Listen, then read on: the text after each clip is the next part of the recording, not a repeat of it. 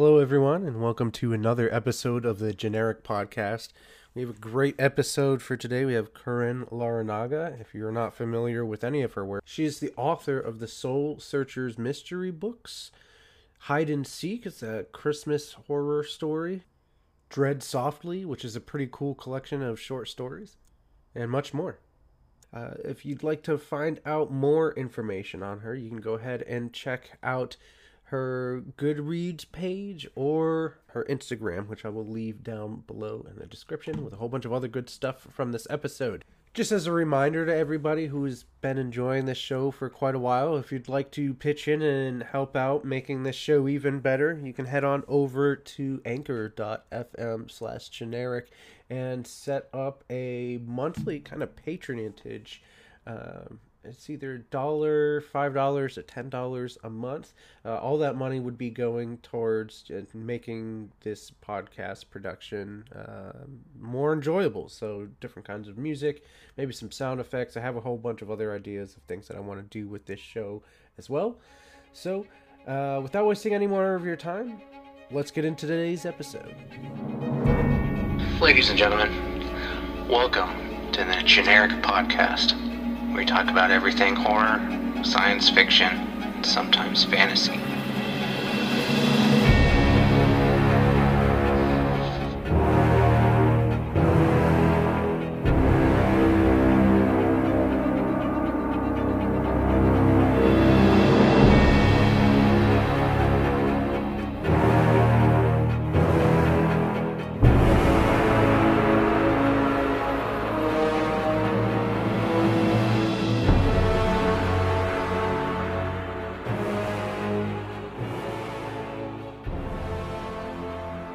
Well, everyone, welcome to another episode of the Generic Podcast. Today we have Karin Larranaga on the podcast, and I'm so happy to have you here. You got so much going on.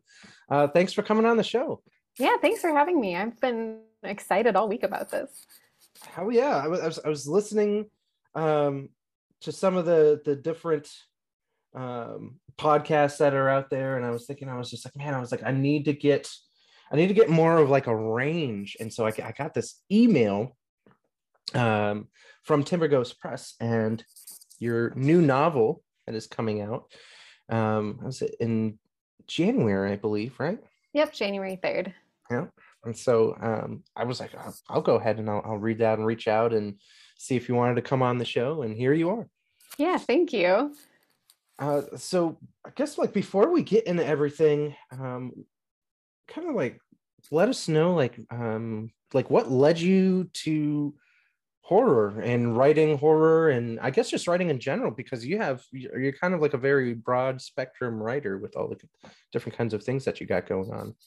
Yeah, I guess, yeah, that's like the question that you'd think that eventually you'd have an answer for. Like, why'd you start writing? And I'm always like, oh no, what did I say last time someone asked me? But I remember wanting to write since forever when I was a kid. My parents taught me to read really early because they're both big readers. And I think that they didn't want to have to stop reading what they wanted to read me something that they weren't actually very interested in. So they taught me how to read. And then I started writing stories, and my mom would type them up on our old word processor and print them out for me. And I was like, oh, it's a book. It's like a single 8.5 by 11 page, but I'm like, this is my book. And they both kind of got me into horror pretty young too. My dad loved horror movies. He still does, but he doesn't watch them very much anymore. So he would rent like really silly, I guess. Like when I watch them as an adult, I'm like, this is not scary. But as a child, he brought home the movie House in like the late 80s. And I watched it when I was like 5, and it scared the crap out of me. Because I'm still to this day really nervous about medicine cabinets that have a mirror on the front, because in House he like busts through that and there's like a portal to the other dimension on the other side, and I've been nervous about it ever since. And then I watched it as an adult, and it's a horror comedy with the worst makeup that you've ever seen. Like, it's hilariously bad, and they meant it that way. Like, they intended it to be super campy, but as a kid you can't tell the difference between Yeah. comedy horror and straight up horror. So, but I got really addicted to that feeling of being scared. So I like, from the beginning, liked watching scary movies. Even though I knew I'd pay the price later and be terrified at night, I still liked that feeling in the moment of watching the movie. Kind Yeah. of like eating an entire chocolate cake and you're like, I'm going to pay later for this so hard. It's amazing. And then my mom started getting me lots of different kinds of books. She bought me like Goosebumps books, Wait Till Helen Comes by Madeline Kahn, just a lot of books that kept feeding that joy of being scared. Yeah. And then I, was I was born in the mid 80s, so you can probably share a lot of these experiences, I'm assuming. But when I was little, the scary stories to tell in the dark were really, really big. Oh, And yes. a lot of them were intended to be read aloud. And so you'd read them aloud and scare your friends with like, it's sort of like lull you with the speech pattern. And then there'd be like a big boo at the end. And so me and a friend of mine would read them aloud to each other, and I loved scaring him. So I think Mm. all those roots made me want to write scary stories and scare other people. So I think that's how I got here. Yeah, so one of the things that I thought was really interesting when I was, just looking into your background and the kinds of things that you have accomplished over the years and some of the things that you have worked on. So you have, and you could correct me if I'm wrong, but you have a degree in anthropology. Is that Yeah. okay? Yeah. So are there, and this is a pretty interesting thing to think about, because I know there are a lot of anthropologists who write a lot that work in Mhm. different genres. And I was wondering if in any of the writing that you do, are there any kind of anthropological, let's get that one right, anthropological lenses that you kind of utilize while you're getting into writing or researching different kinds of writing that you're going to do? Yeah, I think the biggest connection is that I like folklore a lot, and I like to pull in folklore into my stories, or write stories that are like explicitly inspired by folklore, like Basque folklore. That's pretty universal. All cultures have some form of folklore, and most of them, the folklore is pretty scary. Like a Yeah. lot of it, I think, is cautionary tales. Don't go wandering around at night. Bad stuff happens. And we will illustrate this by telling you about, demons that eat you at night if you're out after dark. Um, so I definitely pull that in, but honestly, I feel like it was the other way around. The reason I chose anthropology as my degree is because I'm very bad at math and I don't like multiple choice exams. Yeah. So I discovered through lots of like probing and testing classes that every anthropology exam was blue book, and all the questions are pretty subjective. So Yeah. you could like write a 3-page essay, looking at what the purpose of something might have been in cultural anthropology. And there weren't really any wrong answers as long as you pulled from the data available and Yeah. extrapolated some type of like reasonable hypothesis. So that made college pretty enjoyable for me. So it was, Okay. yeah. So I think that really writing is what fed into that. And I definitely enjoyed learning about other cultures and languages and things like that. Is there like a certain I don't want to say like myth or mythoi, but like, is there a certain, I guess maybe like a certain region, right? Because that's more a broader collective of myths and legends that kind of like tantalize your senses. Like you hear about like somebody writing or making a movie about like a certain myth, and you're like, oh, Yeah. that's the one, I want to check that one out. Well, regionally, I'm Basque, so Basque folklore is pretty exciting to me. And then that kind of bleeds out into Spain and France since the Basque country is in both places. Mhm. And a lot of Basque folklore is like pretty twisted. So I definitely love those. I get really excited if someone has created something based on Basque folklore. There's a horror movie on Netflix called Aramentari, and I recommend it to everyone because it's great. Number one, it's so much fun, but it plays on this old Basque folk tale of a blacksmith who traps the devil in his house and like Ooh. keeps him there by using all these traditional forms of trickery, like making the devil count chickpeas or garbanzo beans because that'll keep Okay. him occupied and he can't get away. So for sure, I get excited if there's some Basque folklore that I can experience from someone else or chew on, but there's not a ton. So I definitely enjoy any type of folklore about supernatural entities that Mhm. serve some type of a as like a warning or a protection to keep people away from something or to keep people from doing a certain activity. Yeah, I really enjoy that. So. So you had mentioned that you like before the show here, you had mentioned that you do or you did, and you're thinking about bringing it back, which I think you should. Sounds great. Um, that you do a horror podcast where you're talking about different kinds of movies and the different kinds of films that you and one of your friends have seen. And out of, I guess, either out of those films or films that you saw growing up, are there any of those that have really just inspired, I guess, either the way that you do your storytelling or any stories that kind of meld into, I guess, your toolbox of like where you're going to be drawing your stories from? Ooh, yeah, that's a good question. I think that definitely my favorites tend to be supernatural horror, and so that's what I write about, like, ghosts and monsters. I used to watch like a lot of slashers, but Mm. I don't know if like I've just changed or if they have changed, but I'm not as into like the Nightmare on Elm Street style movies. And those, have a big supernatural element, but at the end of the day, they're about, a supernatural being stabbing you. So yeah, for sure, supernatural ones. The original Poltergeist movie, like, Oh, okay. Yeah, yeah. scared me so much as a kid. Um, yeah, that one killed me. I remember laying in bed at night, and my parents had gotten my brother and I a really, really small TV that was on our Mm. dresser. We shared a bedroom. And I woke up in the middle of the night and I was staring at the TV, convinced that it was going to just turn itself on and swallow me into it, obviously. So I talked myself up. I was like, okay, we're going to get up out of bed. We're going to walk past that TV and we're going to go like climb into mom and dad's bed where it's safe. And so I spent forever talking myself up and I finally do it. And I get up there next to the TV and it turned itself on and I screamed. And then I woke up in bed again and I was like looking at the TV and I was like, crap, I just like talked myself into leaving and it was a dream and I have to do it all over again. So I think a lot of that still feeds into me a lot, just like the fear that something supernatural is about to happen and that anticipation and that dread is so much worse than when the thing does happen as far as me watching a movie. Like, do you watch any James Wan movies, like the Insidious Oh movies? yeah, yeah, Yeah. yeah. Yeah.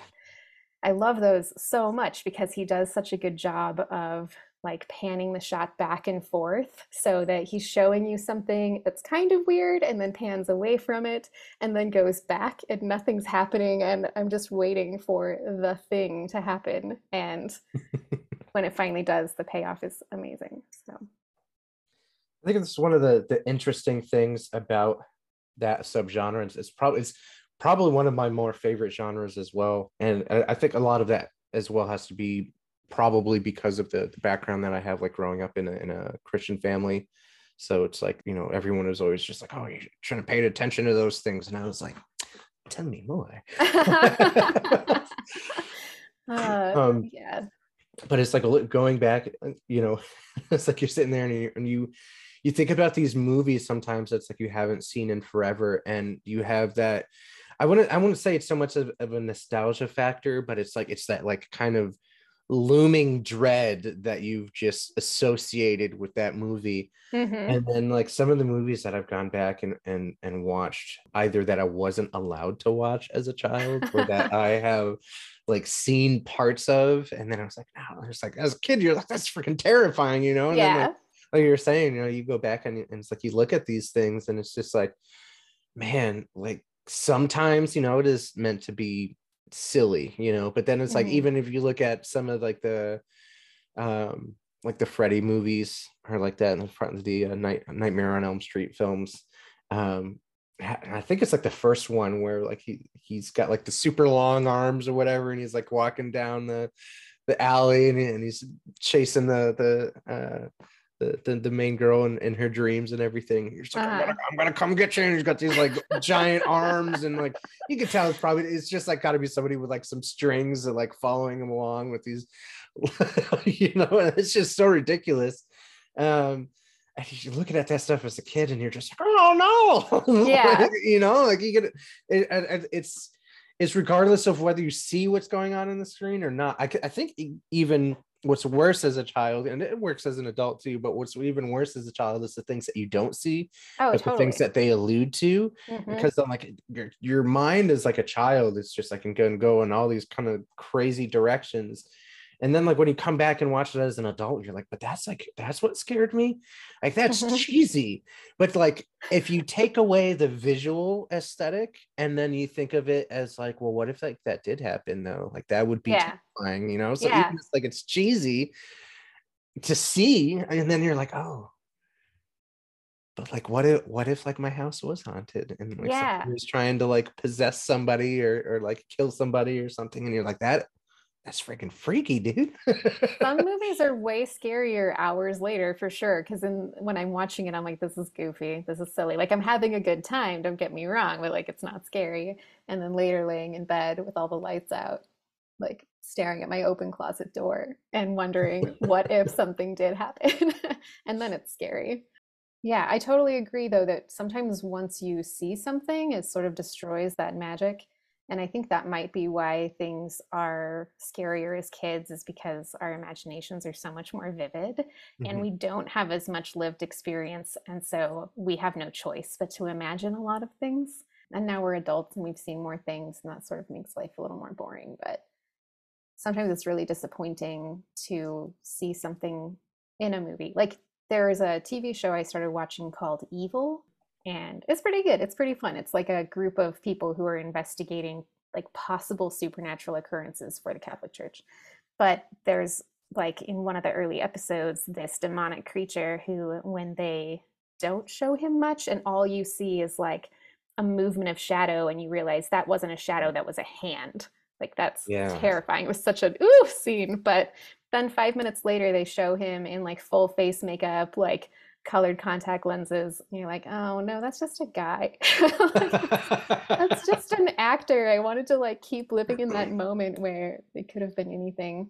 And I Yeah. think that's why horror like writing Mhm. is scarier than a movie a lot of the time, because our minds have to fill in the blanks on Right. what something looks like. Yeah, I guess you kind of knew where I was going as soon as you started talking about the like how you sometimes see things and your mind will take over. I mean, that's definitely like a big part of I think why I got back into reading for as long as I have. I used to not be able to read the stuff that I wanted to read. Like I would always get in trouble. you know and it wasn't for the like I wasn't like waking up in like a sweat and being like, oh no, the things are gonna come and get me. It's just a matter of especially like if I went to school and I was going through the library and people just be like, oh, like that's above your age group, you can't read that kind of stuff. And then you get into your like early, I guess like your late teens into like your early 20s and stuff, and it's like if you don't have friends that are super into horror, and it's like you're always like reading these books and people are like, what the hell, like what is wrong with you, like what are you reading, like what is this stuff? And then you're like, it's like I'm normal, I promise. you know It's uh perfectly normal and healthy. yeah, it's like why do you have to be around a campfire, with the flashlight or something to tell the scary story around Halloween? It's like Yeah. just have them year round and everything. So one of the other things that I think is pretty interesting, and this has got to keep you really busy, because I am like a supporting member of the HWA, Mhm. uh, but I don't have anything out yet, so like I can't get into the other ranks of the HWA yet. But Yeah. you have, was it four? Is it three or four different groups that you're involved in, right? So you have so it's the HWA, the On Science Fiction and Fantasy Writers, right? Yeah, Science Fiction and Fantasy Writers of Okay. America. But I think they're changing that to Science Fiction and Fantasy Writers Association because Ah, so much of the membership is outside America now. okay, okay. Yeah. The Cat Writers Association, right? Yes. And then the League of Utah Writers. So I mean, you're Yes. so can you like break down some of like the different perks and kind of like what those are, the different ones are about, and kind of like why you're in each of those, just for the listeners if they're looking for some kind of writers group to join. Yeah, for sure. So if you are listening to this because you're into horror, definitely the Horror Writers Association is stellar. One of the benefits that they have is a mentorship program where you can get paired with a writer who's farther along in that journey and they can help you get farther along in your journey. And other benefits, local chapters will oftentimes, have meetings or activities. I joined the Horror Writers Association back in 2016, I think, because I heard that the local chapter was going ghost hunting and I wanted to go. That's awesome. So I just joined as like a supporting member, and I didn't have to in order to go on the ghost hunt, but I was like, no, I love horror, I love writing, I'm doing this. And we went, and it was amazing. And at the ghost hunt, they mentioned, hey, we're putting together this anthology as a chapter. The theme is Apocalypse Utah, so stories set during or after some type of apocalyptic event in Utah. You should write one and submit it. And I did and got in. So that was my Nice. first published short story, was through the Utah chapter of the HWA. The HWA puts on StokerCon, which is a super rad horror convention every year. And it covers like horror writing, horror graphic novels, movies. There's like lots of different classes, and you get to pitch agents and stuff there and just meet other people who were also the weirdos whose friends were like, why are you consuming so much horror? I'm concerned about you. So yeah, Horror Writers Association is great, and I'm sure I just skipped a million other benefits as well.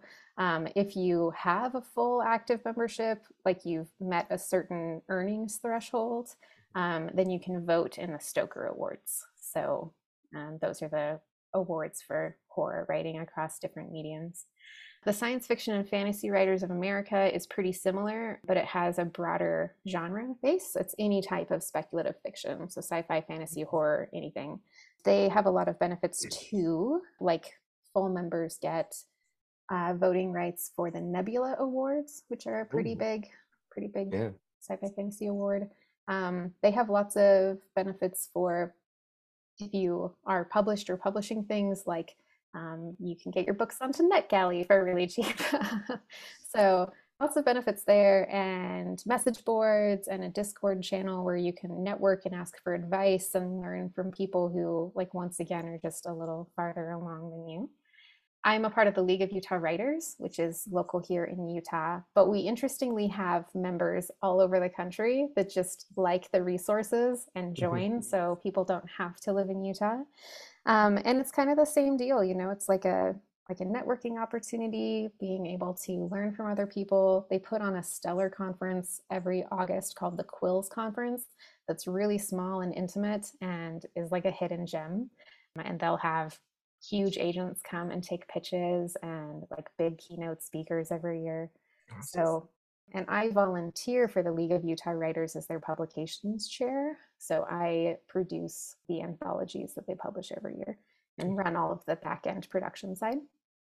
And then the little obscure one is the Cat Writers Association, which they're for people who write about cats, largely nonfiction. So people with cat blogs where they're, reviewing different pet products or giving advice about, like, I have 30 cats in my feral cat colony, and I'm going to write this blog so that you can see all the things I've learned about feral cats from my colony, and it's fascinating reading. So I joined them because I wanted a press card to be able to get into cat related events. Okay, okay. And that's a benefit of being a member of the CWA, is you get a press card because you're going to write about it for your blog. And one of my more recent novels, Dawn's Legacy, won a Muse medallion from the Cat Writers Association, and it's an actual literal medallion with a big cat on it, and I love it so much. So yeah, I guess I sort of like collect organizations because there's so many different benefits, and it's Yeah. only a bummer at the end of the year when you have to pay all your dues at once. Yeah, So yeah. But I think that a good thing about most of the different organizations, right, is the fact that like they're not terribly expensive if it's just like one of them, you know.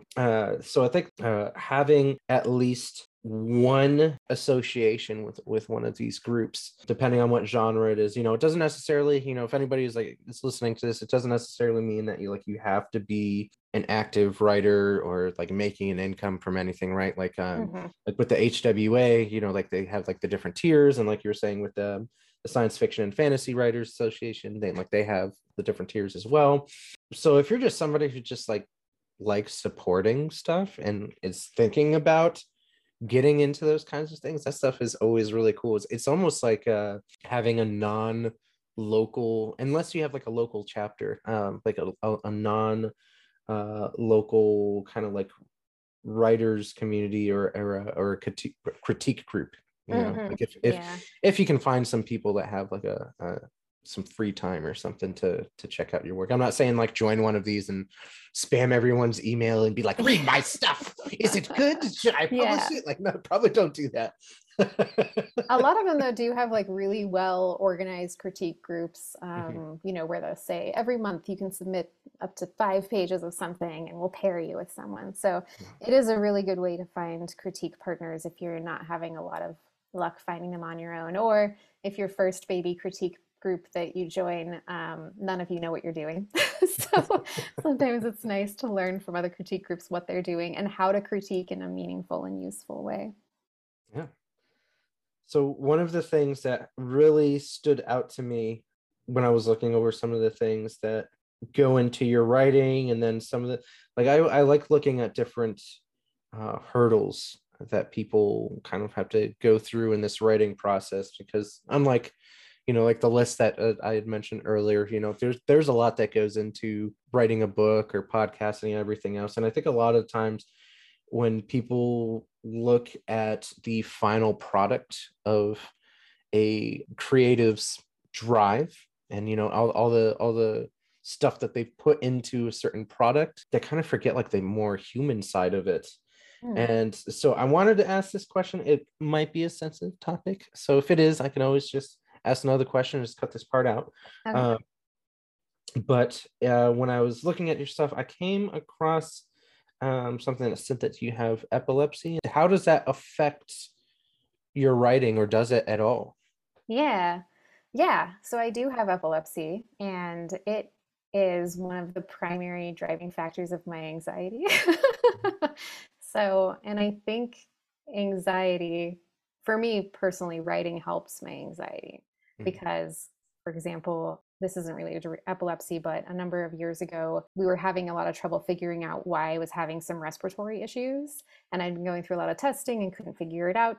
And I had all this anxiety that something really sinister was happening deep inside my body, and we were only getting the tip of the iceberg. And I spent a lot of the time imagining worst case scenarios. And the only way to help with that was to write some worst case scenarios and like get them out of my system that way. So Okay. so epilepsy kind of is a bummer. Mine is really well controlled. So I don't have seizures very often. And I enjoyed a lovely 20 years in remission between seizures. And it only came out of remission in 2019. So I've been working with it a little bit more closely since then. When I do have a seizure, it kind of wrecks me for a long time. So, your whole brain like shuts down and reboots. And Mhm. so I'll usually be sick for a couple of weeks after. And sometimes when you're like sick in bed, the only things you can do are read and write because I'm really photosensitive in general. And especially after a seizure, like sometimes I can't even watch TV for a long time. So reading and writing definitely help get through that. I just, I'm shopping around a novel right now where the main character has epilepsy. So I'm Oh, finally cool. actually bringing it into my writing in a more literal sense instead of just like, let's let our anxiety like seep out onto the page. So yeah, so it's definitely had a big impact, I guess. on my journey. And then Mousetrap, I actually wrote pretty quick after a seizure that I had earlier this year. Mhm.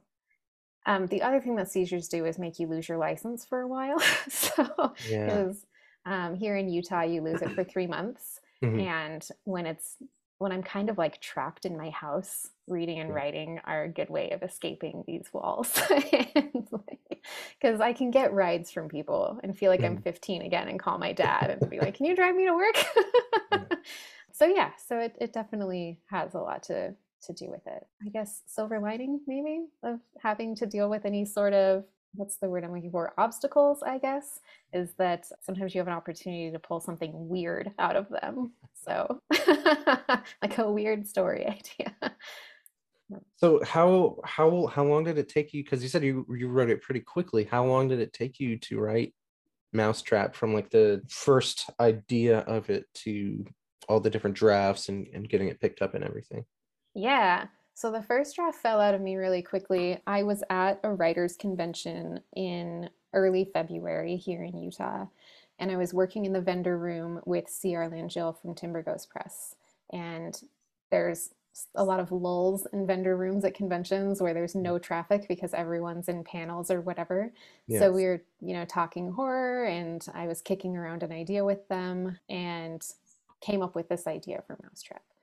And Sierra was like, "Yeah, like I like that. You should write that." So I did. And interestingly enough, working that convention wore me out so badly that I had a seizure at the end of it.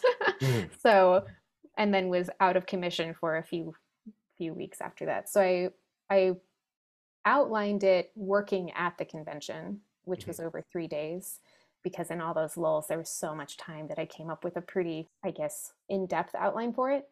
Mhm. And that really sped up the actual first draft process. So I was able to get a workable first draft in a month. But then all the revisions over Yeah. and over again, and pawing through it and kind of doing a little bit of reverse plotting. Do you ever do any of that? I would say part of the reason that I don't have anything right now is because I am not a plotter. I'm a Mm, pantser, and so I have to think. It might be an ADD thing and like a dyslexic thing, but before I even write anything, I have to come up with an idea, like conceptualize something, and then I have to make sure that I can. I don't know if anybody else does this. So I won't have anything on at all. Like I'll turn off all my electronics, and it's almost like a meditative kind of thing. And I have mm, to be able to think about my storyline in my head as a movie and from beginning to an end. And if I can't visualize something, then I'm like, okay, that's what I need to work on. And I mm. don't start writing anything until I can visually see it. But I don't write anything down because I feel like if I write it down when I'm like first thinking about it, it's going to ruin everything. So then once like I can get from beginning to end, then I'll start writing certain things down, but I don't like technically plan anything. I'm just kind of like I just let my mind like go wherever it's gonna go. So That's awesome. I've heard a lot of film directors say something kind of similar, that they see every single film in, or every single scene in their head mhm. like the way that they want it to, and then they don't start storyboarding until they can see it like really clearly in their head. Yeah. Um, I think I'm like a hybrid, like a plotzer, um, a plotter and a pantser. So at the end, when I have a first draft and I actually have like all the stuff that I had wanted to get in there, I'll do Mhm. what's called reverse plotting, where I kind of like take it and put it up against like whatever story structure I think is going to work really well, or whatever tropes I was hoping to include, or like character development things that I didn't have my pants on about when I was writing it, and make lots of notes about like, okay, well, like the pacing here should probably be different, or I need to make sure that this character, who for the entire first draft I named Friend, actually has a name, and add some like personality for them and Yeah. some better reasons for them to exist. So that part usually takes me way, way longer than coughing up the first draft. So Mhm. let's see. I think I sent the query to Timber Ghost in June, Mhm. July. It was in the summer. Yeah. And they picked it up, and now it's coming out in January. So Nice. yeah, so it'll come out, I guess, slightly under a year from when I Yeah. first came up with the concept, which feels really Awesome. fast. Yeah. I mean, that's awesome that like you can put things into perspective, because I think like one of the things that I really hate about, you know, telling some people that don't know me very well that I write, it's like, so you'll be like, oh yeah, you know, I'm working on something, and you know, because I'm not really in a rush or anything, so I'm just taking my time. And then people would be like, oh, so like I can, you know, like it's gonna be out in like a couple months or something. I'm like, Uh-huh. like unless I was doing like just writing, like nothing else. If I could like wake up, have my coffee, you know, have my hair all kind of like messed up, you know, I mean it's messed up now, but you know, like even more so just kind of like disheveled and like sit in front of my computer, as I guess like most people just think writers do, and just kind of Yeah. write on my words today, you know, like Yeah. it's like it's not going to take a week, you know. I mean not for everyone. I mean I know there's some people out there that can literally just blast out a story in a couple days, go back and edit it and Yeah. get it out, and you know, oh, I wrote a book and got it out to the public, self-published it and everything in like 2 or 3 months, which is like that's insane. I Yeah. don't know how anybody does that, and like kudos to them. But I mean yeah, it's a year is for some people I think is a seems like a long time for a return, but it's actually pretty quick for writing, you know. Yeah, definitely. I think the thing that always gets forgotten about, and for people who are outside of the publishing industry, is that like once we're done, we can't just hit go and say, "Here it is, world." Especially, you know, working with a publisher like Timber Ghost had a bunch of stuff in the pipe already by the time they took my book on, and so it sort of has to get in line behind all the other things that have to happen, and cover art and all the editing and stuff. Like you're Mhm. moving through a queue a little bit.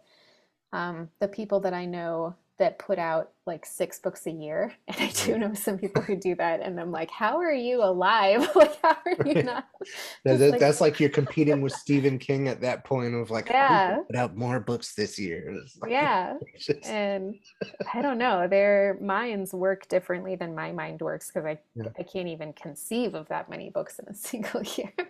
And a lot of them self-publish them, so they're Mhm. able to get them out much faster. And I've self-published books as well. And there's no queue, like you're not waiting. You're the top priority because you're you. So you are able to get stuff out like much, much faster. But even then, like all of it takes so long. Yeah. So Yeah, I mean it's a daunting process, and I know once I get to the point where like I can start kind of like fishing around and of like you know, am I going to self-publish this, or am I going to get this traditionally published? Uh, it's crazy to think about the amount. So either way, there's a lot of work that goes into a book, right? So it's like mm, whether you're getting traditionally published, and that's which is another big thing, is when people think of like traditional publishing, it's like, oh, you're writing a book, and it's just like they automatically are thinking, oh, you know, I'll go to like Barnes and Noble and pick it up or something, you know. mhm, And it's like from the time that if you were going to do the traditional publishing route, right, you know, and like you said, you know, so you write the book, you edit it, and then depending, you know, if you have the money, you know, right, because editors are super expensive, but yeah, it's an important thing to do, right? mhm, You know, a musician never has the person mix their music that they recorded their music with, you know. It's kind of one of those things. So it's like you're not going to edit your work and then reread it and be like, it's good, you know. Like you gotta have like a beta reader or something, like it's a couple beta readers or something, or if you're lucky, you might have an editor that you know that'll just be like, yeah, you know, I got some free time, I'll check it out. It's very rare, but you know. And then it's like you said, you got to get in line, mhm, you know. So it's like if you're thinking that like your friend is going to write a book and then be like, yay, it's done, and then, you know, 5 months down the road it's going to be on the bookshelf in you know, some traditionally published place, you know. It's like, well, they have that, depending on where they sent it to, even if it gets accepted, you know, that's 2 years, 2.5 years. I've heard of like some people waiting like 3 years, and they've written other books and forgot that they submitted it uh-huh. somewhere, and they get a letter and they're just like, oh, like they're working on my book. It's getting published. It'll be out in like this time. And it's like, you forget because it's so long, and It's so it's like, you long. can't just like sit down and be like, I'm going to write this book. I'm going to be on the New York Times bestsellers list and I'll buy a house in a year and a half. Like, I don't know. I kind of worry about that. Like sometimes when I'm working on a project, I'm like, okay, well, for safety, I should probably go back and reread everything I published to make sure I didn't just plagiarize myself. So I could imagine someone being like, oh crap, that's getting published because I just wrote something eerily similar because I assumed that other thing was dead. So that'd be a good surprise, good news from past Corinne to have some forgotten thing actually get out in the world. Like, does this cover look good for your book? Be like, what did I skip the coffee today? Like, what do you mean? So what would you say then is I guess the biggest difference and the easiest and the hardest hurdles that you've come across between doing the traditional publishing route and the self-publishing route? Either way, they're both a lot of work. The author has to shoulder the vast majority of the marketing if they're traditionally published anyway. So I wouldn't say that one's necessarily more work than the other. They're just different kinds of work. So the things that the publisher will take on for sure is like handling the editing, handling the cover art. So that gets off your plate, and they probably know, hopefully, a lot better than you do what's like a marketable cover. No guarantees. Sometimes I see books and I'm like, wow, that was put out by a publisher that actually like everyone's heard of, like, and they chose that cover. It's interesting choices. But I think, man, they're just so different. Like I almost feel like you have to try both before you know which one works for you. Mm-hmm. And luckily, I think if you want to try traditional publishing, you don't necessarily have to go through the query trenches with a novel and hope it gets picked up somewhere. You can maybe submit to an anthology and see how it feels for someone else to be making the final decisions about your creative work and to not have any control over what the cover looks like or the other folks that you're getting published alongside, and see if that feels good. And if that feels good, then that's probably the route that you want to go. If you just want to be like, here's my work, and then great, here's the finished book. I'm going to market this and share it with people and try to get the word out about it. Because if that works for you, then traditional publishing is going to be pretty similar, you know? But self-publishing, I've actually liked a lot of the things about self-publishing because I'm kind of a little bit of a control freak about my own work. So I like being able to have the final say on things, or at least have some input, you know, because some publishers are like, here's your cover, that's it, we're not going to listen to anything. But Timber Ghost is awesome because they're like, here's what we think we should do for the cover. What do you think of this rough concept? Good? Okay, now let's go to this cover artist that I'm a fan of. So for my cover, we worked with Donnie Goodman, and Timber Ghost sent me back, hey, this is what the concept is. Like, do you have any major issues with it? Is there anything that you were hoping would be on there? So I feel like I did still get to be a part of that cover conversation, but I got to utilize Timber Ghost's expertise on, well, here's what works in horror for this particular brand. But the flip side of, you know, that is with them, they've got the final say and they're taking care of it all. And if there is something that you're hoping to change or is different, then you work with someone else to do it. And with self-publishing, for better or worse, you can do it as quickly as you want to.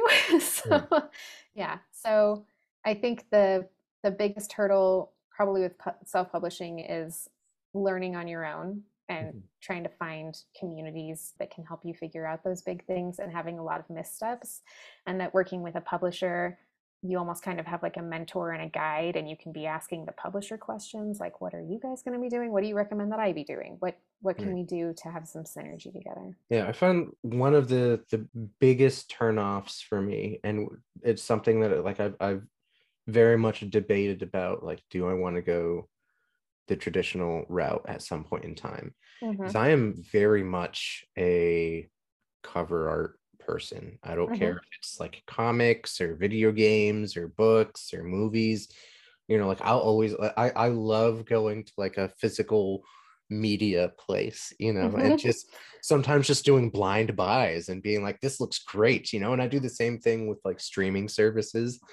Like I'll watch some of the most like bonkers, ridiculous movies based off like a cover, and I'm like, I'm in it, you know. I can't back out now. Like here we are, you know. Yeah. And I think one of the biggest things that bothers me about traditional publishing, and this is not like a riff on traditional publishing or, you know, anybody who has a cover out there that's like this, but I think one of the things that deters me a lot from reading a book, even if it's really good, is when I see something that it has nothing to do with the book. It's like, you know, like the kind of stock picture where, you know, it's just the words and then like some random image, and then you read the book and you're like, but the cover has nothing to do with the book. It doesn't relay any of the feelings or anything.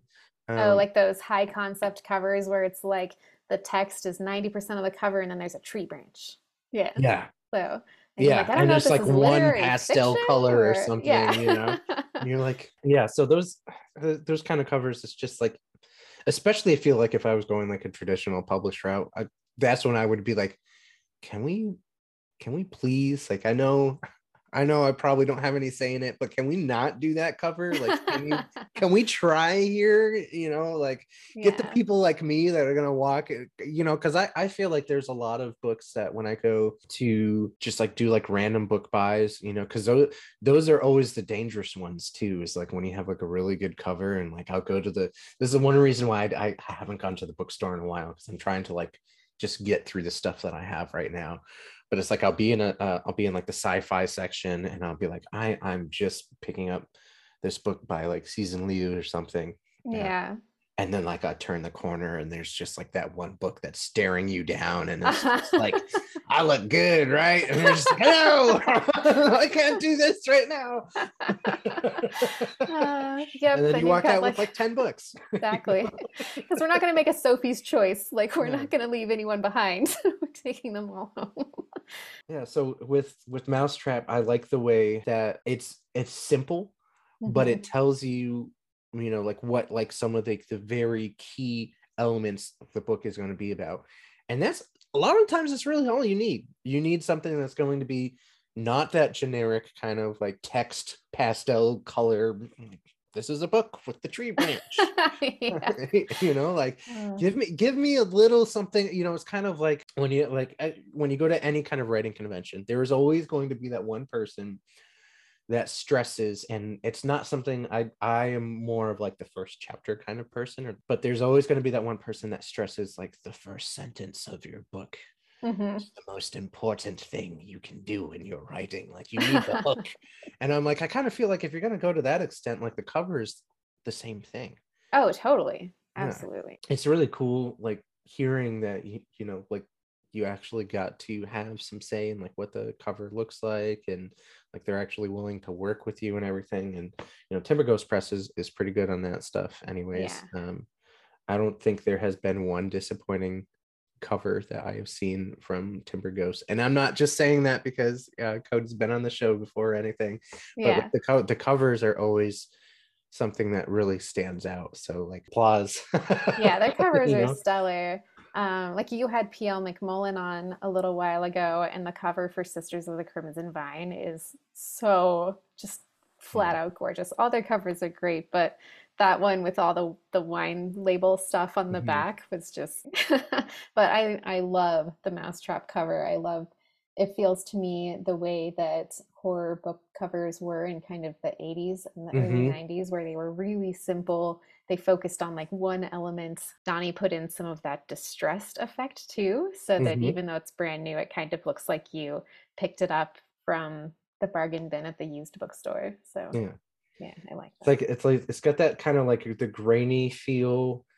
And I mean, this is gonna date me, but I'm fine with that. It's like, you know, when you're a kid and you get the Polaroid camera. Yes. And you take something that's more in like a dimly lit room, and it's got that like super graininess to it.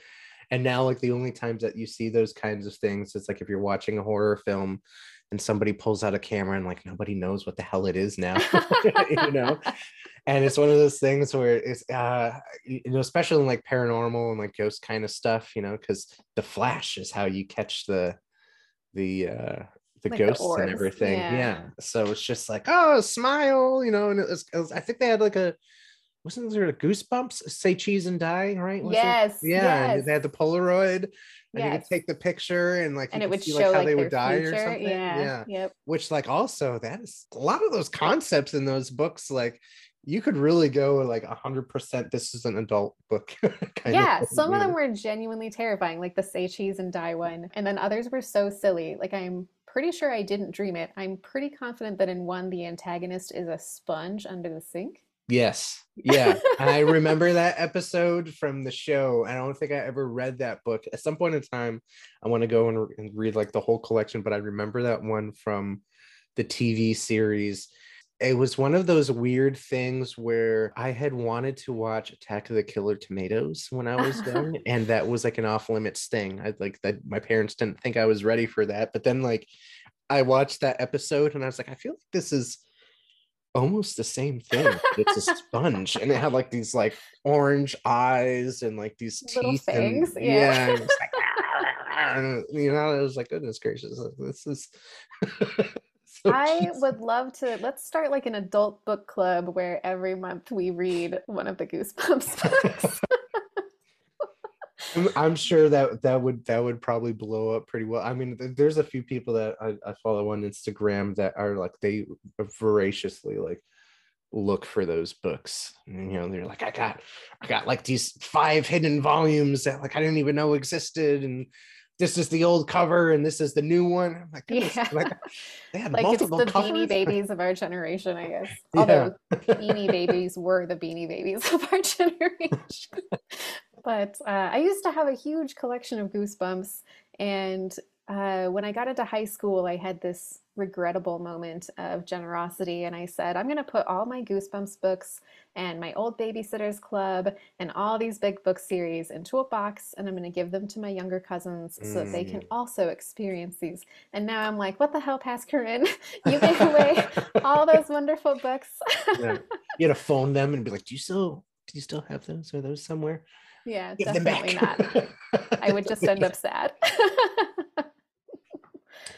So with like cutting back into Mousetrap here, is there any amount of folklore that you put into the antagonist, or is that something that is just like completely you just kind of like pulled from a hat and it was just like this is what it's going to be and it fits the story kind of thing, or is there any kind of tale behind it? There's what I guess we could call neighborhood folklore. So I grew up in the house that I live in now. When my Mhm. parents moved, I bought it from them because I couldn't handle the idea of someone else like living in quote unquote my house. Yeah.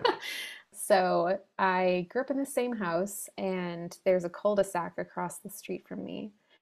And a little while ago, maybe 2 or 3 years, I posted on Facebook about a blog post I'd written about a real life haunting 2 neighborhoods over. Oh. This girl who grew up in my neighborhood commented and she said, "Did I ever tell you about the things that happened in our house, like just across the way?" And I was like, "You did not? You did not tell me. And I would sure appreciate it if you did now." So she told me a bunch of just wild stuff that would happen in their house. All the homes in this neighborhood are really old, like from the 30s. Mhm. And her house, she and her brother experienced a bunch of stuff. Like if they stayed out in the backyard too late at night, this old woman would come running at them from the trees and yell at them and chase them in the Oh. house. And she said that doors would open and close on their own, lock and unlock on their own. A couple of her younger siblings, or maybe just one of them, somehow got locked in a room for hours and they could not get the door open. And he was just trapped in there. Yeah, the face you're making right now, that's the face that like, I was like, I would move.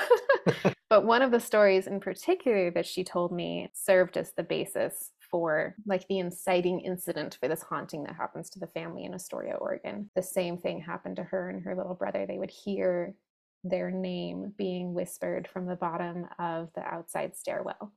Ooh. So like from the shadows, like come down into the basement. Nope, sure won't. Yeah. But we're gonna put that in the box of nopes today. We're not doing that. Exactly. It's overflowing, but we're gonna cram it in there anyway. Yeah, so that was the little bit of neighborhood folklore. And I am a hardcore believer in ghosts. So yeah. So I like pulling in the what I consider very real things that have happened to my friends and family. So if you tell me of something that happened to you, like some type of haunting, it's probably going to end up in one of my stories, and I apologize in advance for that. So. I mean, you got to pull the stuff from somewhere, right? You know? Yeah, exactly. Interestingly enough, and this is something that I've looked into every now and then, and I think, you know, I should probably do something with it if I can. I think it'd be kind of hard to do now, but apparently, from what my mother had told me, she grew up in a house when she was very young that was haunted. And there were all these sort of kinds of like strange things that would happen. Like one of the things that she always remembers, and she would go up to the attic, and there's like a rocking chair that was there, but like it wasn't there. You know what I Okay, mean? rocking chair in the attic. I'm already like, I've got the Yeah. goosebumps. There's somebody that like this what she describes as like this smaller kind of guy that was there and would always try and talk to her. And then she would leave, you know, she was like, nope, not doing that. You know, you get freaked out because you're a kid and you're like, who the hell is this random person in the attic? You know, and then she would go down and tell her mom, and my grandmother would be like, well, there's nobody that lives up there and we don't have a rocking chair. You know, and so like there were all these kind of like weird things that would go on, and I was like super into like wanting to know about it, and I was just like, hey, like, can you like send me the address to this and the other thing, yada yada yada.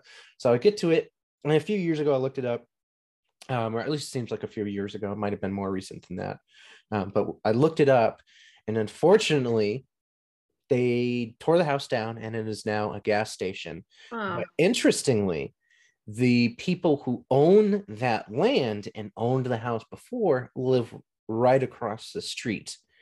And there are things that I guess my mom and my grandmother have asked them about that house that they won't say anything about. Like they just changed the subject. So I want to like figure out a way to contact them and, you know, like look up maybe like the town records or something. Like something must have happened in this house, and it's like I want to know, but it's like the people that own the house won't say anything about it, and I'm pretty sure there's probably no records. I haven't looked that far into it yet, but yeah, I mean there's a lot of weird stuff that goes on in houses, and I think like one of the interesting things about a lot of hauntings is when people point out that kids are more susceptible to that kind of stuff, like they're closer drawn to it. And I've always wondered, I'm just like, well, how much of it is, you know, playing on that kind of fear of the unknown? Because it's like, you know, you hear something and you're like, well, that's what it is. Or like if you're in a dark room, right? And this is something that always used to freak me out because I would hyperfixate on it. As I'd be like, I'd be in my bed and I'd be like, you know, trying to calm my nerves from like ADD and ADHD and everything. Just like getting to sleep is a terrible process every day. You know, because you get in bed and it's like you're tired, and that's when your brain is like, hey, all these things, you want to do this, let's go do this, and you're just like, no, like I gotta stop, you know. And so I used to have this coat rack in my room, and I knew it was a coat rack, but like sometimes I knew that there was nothing on my coat rack, and I would look at it, and since it's nighttime, you know, I didn't sleep with like a night light on or anything, so it was just night in the moonlight, and I would like see something like coming off of the coat rack and like walking towards me, and so I'd have to like run and turn my light on, and I'm like, but there's literally nothing in the room, and I'm just like, am I just making things up in my head because I'm, you know, like freaked some. I didn't want to admit that like the darkness was kind of like a spooky thing when you're a kid, right? Because it's like it's not really that, and I don't know who said this, but I know I've heard this quote a few times, is it's not that we're afraid of being in the dark, right? It's being afraid of what's in the dark. Yeah. Being afraid that we're not alone in right. the dark. That's so true. Yeah. Yeah. I feel like as a general rule that if you are a child, you should not be forced to have a rocking chair or a coat rack in your bedroom because they're both just like nightmare fuel. Yeah. Um, we have a row of coat hooks in Mhm. my dining room, and it's a straight shot. If you're sitting in my den in one particular spot on the couch, you can see right through to where all the coats are hanging. Mhm. And when my friend Jill comes over to watch scary movies, she's like always seeing those coats out of the corner of her eye, and she says it really freaks her out because something scary is going on the screen, and then she's like, "There's a man in the kitchen." No, it's Right. just a coat. Yeah, you gotta keep the coat rack out of sight from when you're gonna be watching something scary, and then just put it at like an odd height. You know, like Yeah, not like a nobody's people that height. short or something. Yeah, Yeah, yeah. like because then something is really messed up if you have like if you put your coat rack and it's like you have to like reach up. Yes, it if needs to you be if you really, see really some high. movement and your coat rack is at like 8.5 feet or something, some like random height, and it starts moving, Mhm. then there might be some issues. Yeah, then you can be pretty confident that you're dealing with something supernatural and Yeah. not just the coat that you foolishly put at your own height. Yeah. So the haunted coat rack. Yeah. If that's not a Goosebumps book, I'll be surprised. Well, if R.L. Stein is for some reason listening, that's the new book. Get to it. Uh, So one of the other things, and this is one of the more like fun nerdy things, something that I've always wanted to get into is that you have also done some work for tabletop RPGs. yeah, so there is an awesome RPG system called Arium, and it's what they call system neutral. So it can be used if you're playing Dungeons and Dragons or Aliens or whatever you're playing. And it's sort of a way to help do world building really, really quickly. Oh, So you can do collaborative world building with your players and just establish like some key roles or come up with MacGuffins or whatever is going to be really fun for everyone. So they have a supplemental book coming out soon called Arium Flash, and mm, it has a whole bunch of pre-built little 200 word or less scenarios that are kind of constructed like Mad Libs. So they have a bunch of blanks. So, it'll be like your team goes here to get blank, and you and your team, you and your players have spent that world building time to determine what that blank is going to be. So it kind of provides like a loose structure or some folklore or a setting that can be used for jumping into a game really quickly. And they had me write the modern horror story seeds. So ooh, all of mine are horror that takes place in the modern world. And awesome. I'm so jazzed about them, and all the other story seeds in there are so good. I don't have a release date for that yet, but I've heard that it's going through sensitivity reading now, which is like Mhm. one of the final steps in the editing process. Yeah, So hopefully that comes out early next year. But if you're a tabletop gamer, Arium is so much fun. So, nice. yeah. Can you elaborate for those who might not know what like a sensitivity reader does and like what the main responsibilities for them are? Yeah, well, and I'm not an expert. I've utilized sensitivity readers, but I'm sure that that's a pretty narrow focus and they probably do a lot more than just what I've encountered. But essentially, there's someone who's reading the story from a perspective that's not your own, that's typically a marginalized perspective, Mhm. who is historically been misrepresented in a lot of stories or portrayed in a negative light, so that you can make sure that you're not continuing or carrying forward any of those harmful stereotypes or cultural appropriation, writing from a perspective that is not your own. And so you are misrepresenting that. Yeah. And I think it's really important because for a lot of us, we first get to know people who are from different backgrounds through writing. If you grow up in a pretty homogenous area, then maybe the first characters that you meet or people that you get from like books you've read or movies you've watched. So sometimes it's nice to have, I would say it's always nice and very important to have a sensitivity reader who can help you identify, hey, this characteristic of this character or this habit that they have or the way that you're portraying them is not true. It's not based on reality. It's actually based on this very harmful stereotype that Hollywood came up with in the 30s.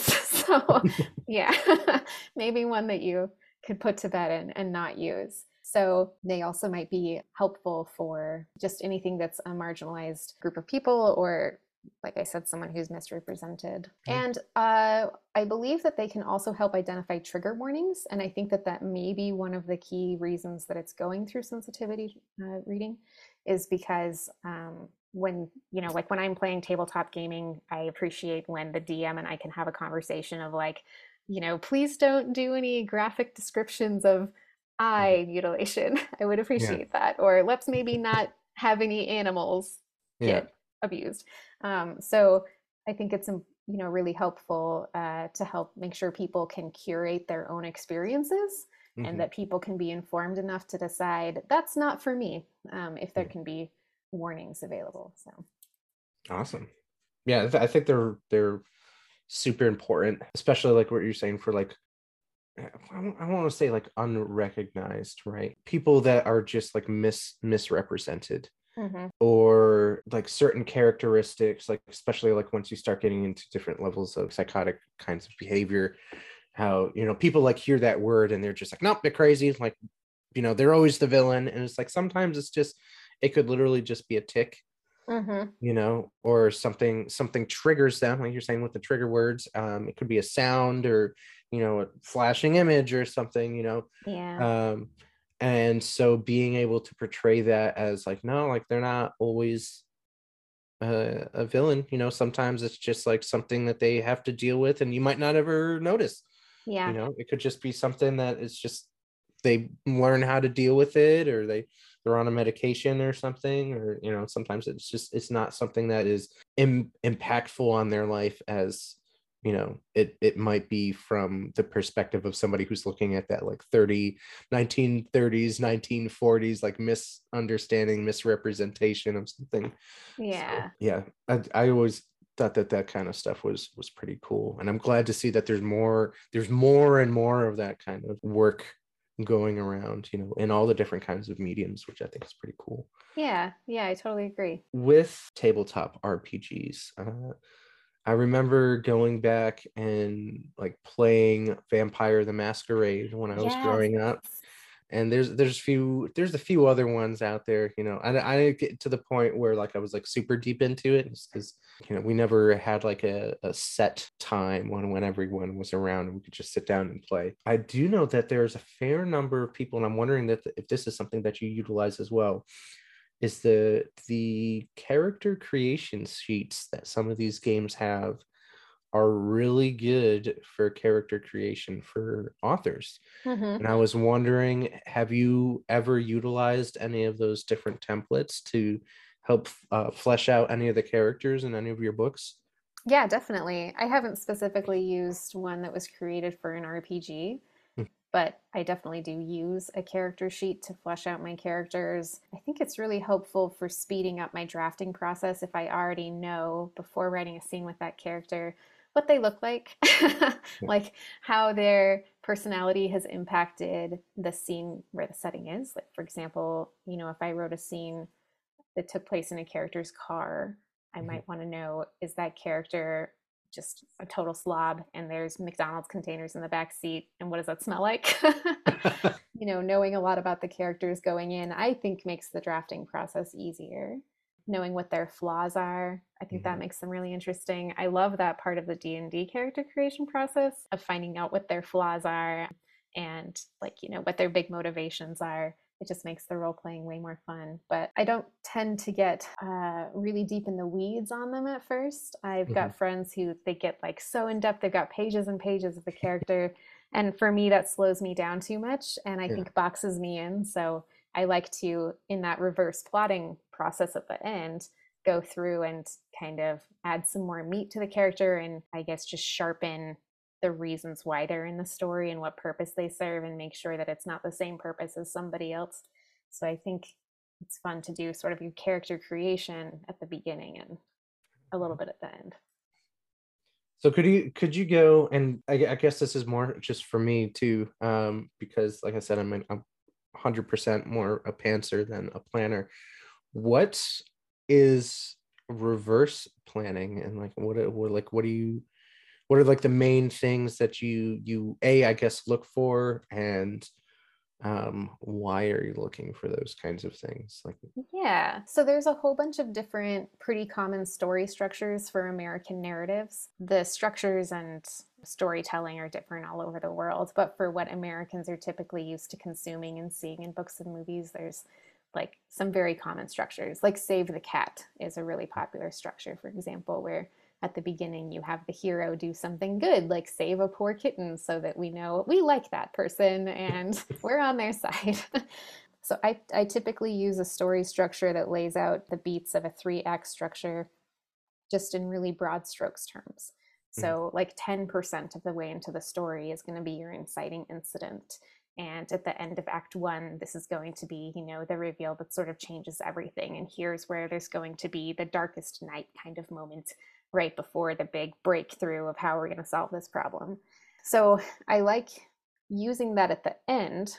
And this is why it's called reverse plotting, is because instead of filling in all of those moments and making sure that I'm hitting the pacing before I start writing, mm-hmm. at the end, I make sure that the pacing of the book loosely fits into that, where, the inciting incident isn't on the first page. And we have an opportunity to get to know the character as they are, to understand why it makes sense that they react to these obstacles that they're facing in the way that they do.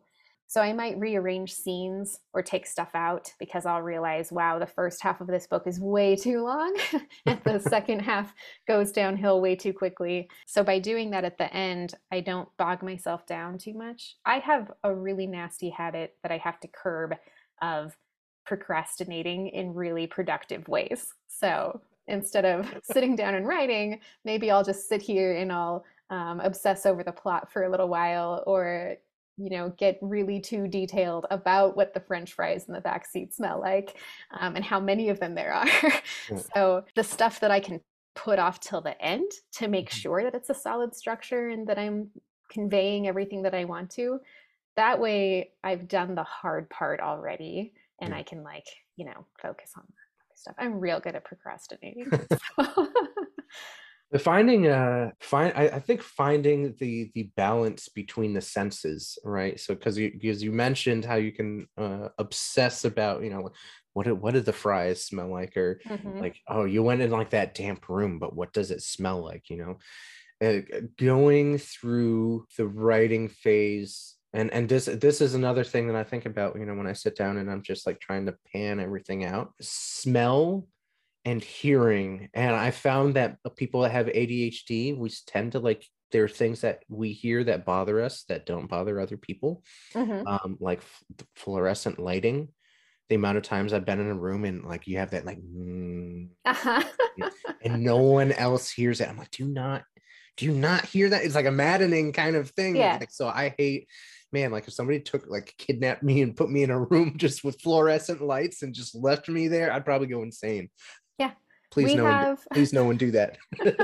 We have a little server thing in our basement and it's right by the TV and my husband can't hear it, but I can. And so when I go down there to watch a movie, the first thing I do is like walk over and unplug it, because if it's offline, it just like, it's still fine. We don't lose any data if we unplug it for a while. So like it'll still hang on to the data that it has. And anyway, I have to go unplug it. And he laughs at me and I'm like, I'm not going to be able to enjoy the movie because during any quiet parts, I'm going to hear it. And it's not a consistent hum. It's like uneven and it comes at weird moments. And I hate it so much. I need to figure out a new place to put it, but there's not anywhere else I can put it in the house. It's terrible.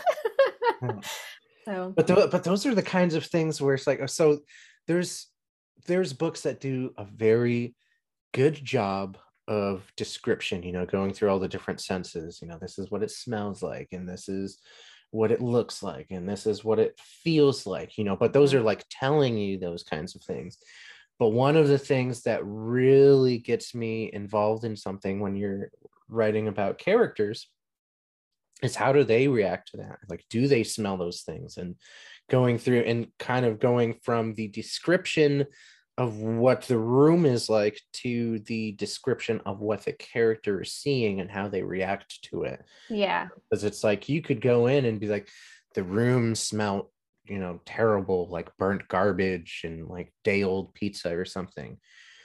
But if you relate that to a reaction from the character, like they recoiled because of that smell, and yeah, I guess if you wanted to go like super in depth with a character, if you're just first introducing them, then you tie that into something out, like why do they not like that smell? Obviously, Yeah. like nobody wants to smell something that's like burnt garbage, but then there are other times where like some people don't like vanilla scented candles, and you're like, what? But if you tie it back into something else, and it's just like it could be a bad memory, or Yeah. maybe that's what the garbage smelled like. Like I've gone to, luckily not in my adult life, but I've gone to some of my friends' houses, or I shouldn't say houses, or dorms, for college, and they wouldn't take the trash out, but they would like spray, Oh like they had like the no. Febreze or something, and you're like, you dude, like you need to take your trash out, and they're like, is that what that is? Is that what that And you're just like what? Like, how do you did you? He's like, oh, like I thought there was like a bad smell, and I opened my window and it wouldn't go away, and I'm like, did you clean your trash can? Like, what?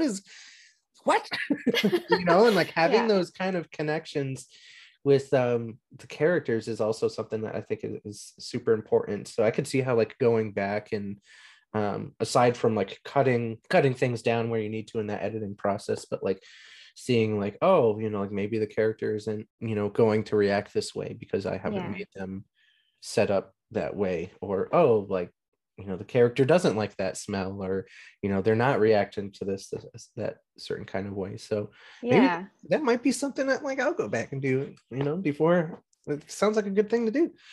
That's definitely what I feel like is a second draft thing, Yeah. like making a checklist and making sure that every scene has some type of a sensory Mm-hmm. connection, and then maybe a later checklist says make sure that the way your character recognizes or describes that is relevant to them, Mm-hmm. like if they've never had something, like if they've never been around a dirty diaper, then they can't think something smells like a dirty diaper. Like what would they think that smells like? Mm-hmm. I feel like the trap that I fell into when I was writing my first book was it needs to be perfect the first time around, and I can't move on from this chapter until it's perfect, and I got everything I wanted in there. And I think I've finally gotten better at make just the first draft is where I put in everything that happens. That's Yeah. it. And then later I'll make the time to go add back in all those details that I would have agonized over Yeah. the first time around before. So since we're kind of like drawing towards the end here, it never feels like it's that long. Yeah.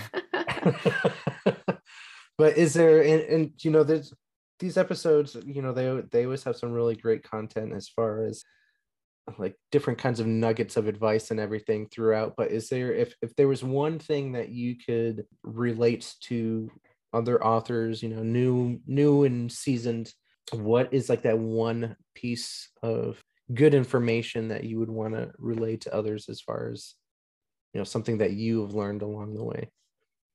Like in terms of writing or publishing or any of it? Yeah, the whole The shebang. whole thing. All right. Ah. Man, I know there's many things, but like one is, and it could be more than one. I don't know. You could tie something Yeah. together. I think, one of the things we were talking about earlier was finding groups to be a part of or critique groups. And I think one of the most important things is to get people to read your work. And I think it's important for two reasons. First, if you have someone waiting on it, for Mhm. me personally, that is a hell of a like motivation. Like I need a deadline or I probably won't do something. So if I can tell a critique partner, I'm going to have this for you next Wednesday, then I will make a much more concerted effort to Mhm. actually do that. And if you want anyone ever to read your book, then you have to get comfortable with people reading it with a critical eye right now. And kind of related to that, I think another important thing is when people do start reading your work to remember that it's all subjective, that just because your critique partner hated the really important element of a character's background story and they think that you should take it out, that maybe don't listen to them unless like a bunch of them tell you. And yeah, and maybe ask why. If they're like, I don't like that thing with the dog. Ask them why. Do they not like it because they don't like dogs? So, but yeah, I think getting comfortable with other people reading your work, unless your goal is to not ever have anyone read your work, like maybe you're just a journaler and you don't ever want anyone to ever look at it, then that's cool. You don't need to force yourself, but otherwise get used to it. Yeah, I think that could be a hard thing to kind of, you get your work set. And this was actually a pretty humbling experience. So when I first moved down to Texas, I was like, one of the things that I want to do while I'm starting over is I need to get back into writing. And I had never gone to a critique group before. I had no idea that a critique group, people expect your work to be readable. Okay.